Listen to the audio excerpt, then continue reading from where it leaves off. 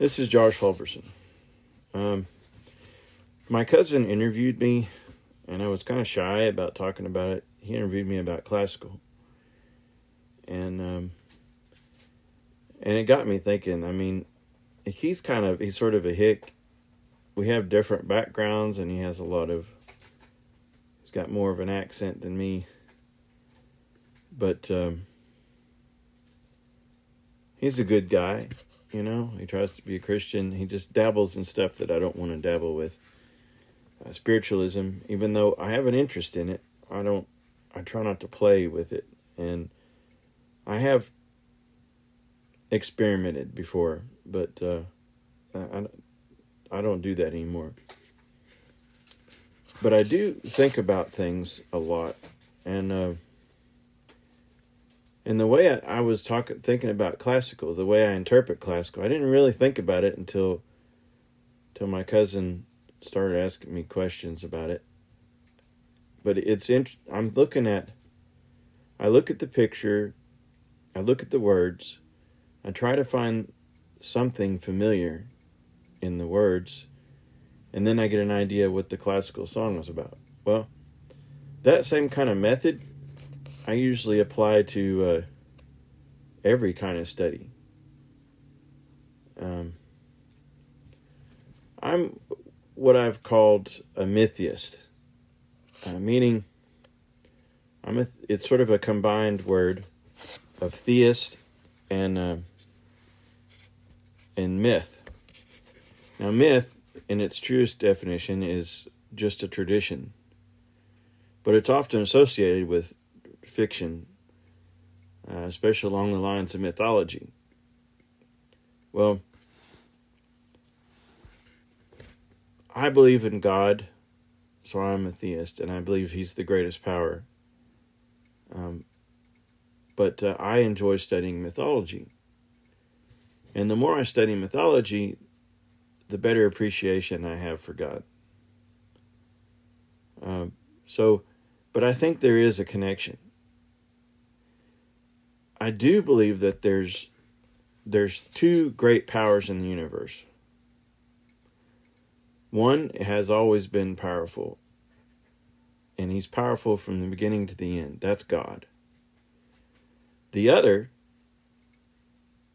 has only the power that we give Him, and that would be Lucifer, aka Satan, whatever. So they're both very powerful things, just like human nature is a powerful driving force. Well, God wants us to conquer that human nature, but that's what He wants us to do. But we really can't do it without the help of the Holy Spirit, and the Holy Spirit makes a difference. But anyways, so that's what Mytheist is all about. It's about studying mythology, but believing in the great God, one great God. And I think that those two powers, God and Satan, it's like a chain. They're connected by a chain. And someday that chain will break. But each link in that chain between God, one extreme and the other, is an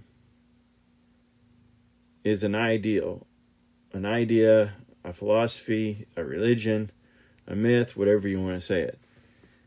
But some links are closer to God and some links are closer to Satan. Honestly, that's how my faith is. And I believe that way.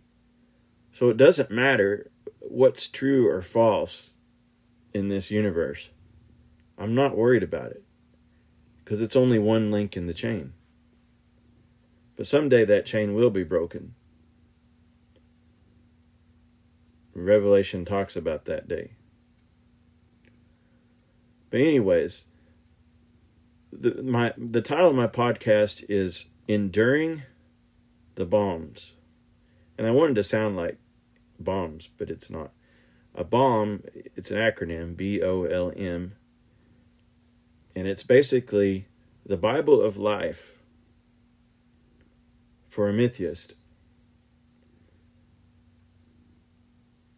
and his studies. So basically that's what it means. And it's really difficult to be a Mytheist in the midst of church people, because they just don't want to imagine that there's other powers out there besides God. And then some people, they imagine, well, they give Satan all this credit. They give Satan a bunch of credit, and they give him power by giving him credit. And so they get paranoid and they get stupid about music and movies and whatever. It doesn't have to be that way. I think if people just realize that, hey, the universe is a lot bigger than you know, it won't be so bad for them. You don't have to be afraid. If you've given your soul to Jesus Christ and He's your Lord and Savior, well, that's the ultimate insurance policy. I know Hex has said that before, but it is. I mean, the more faith you give to Christ, well, the stronger He is in your life. But your fear can act like the power of faith, but for Satan.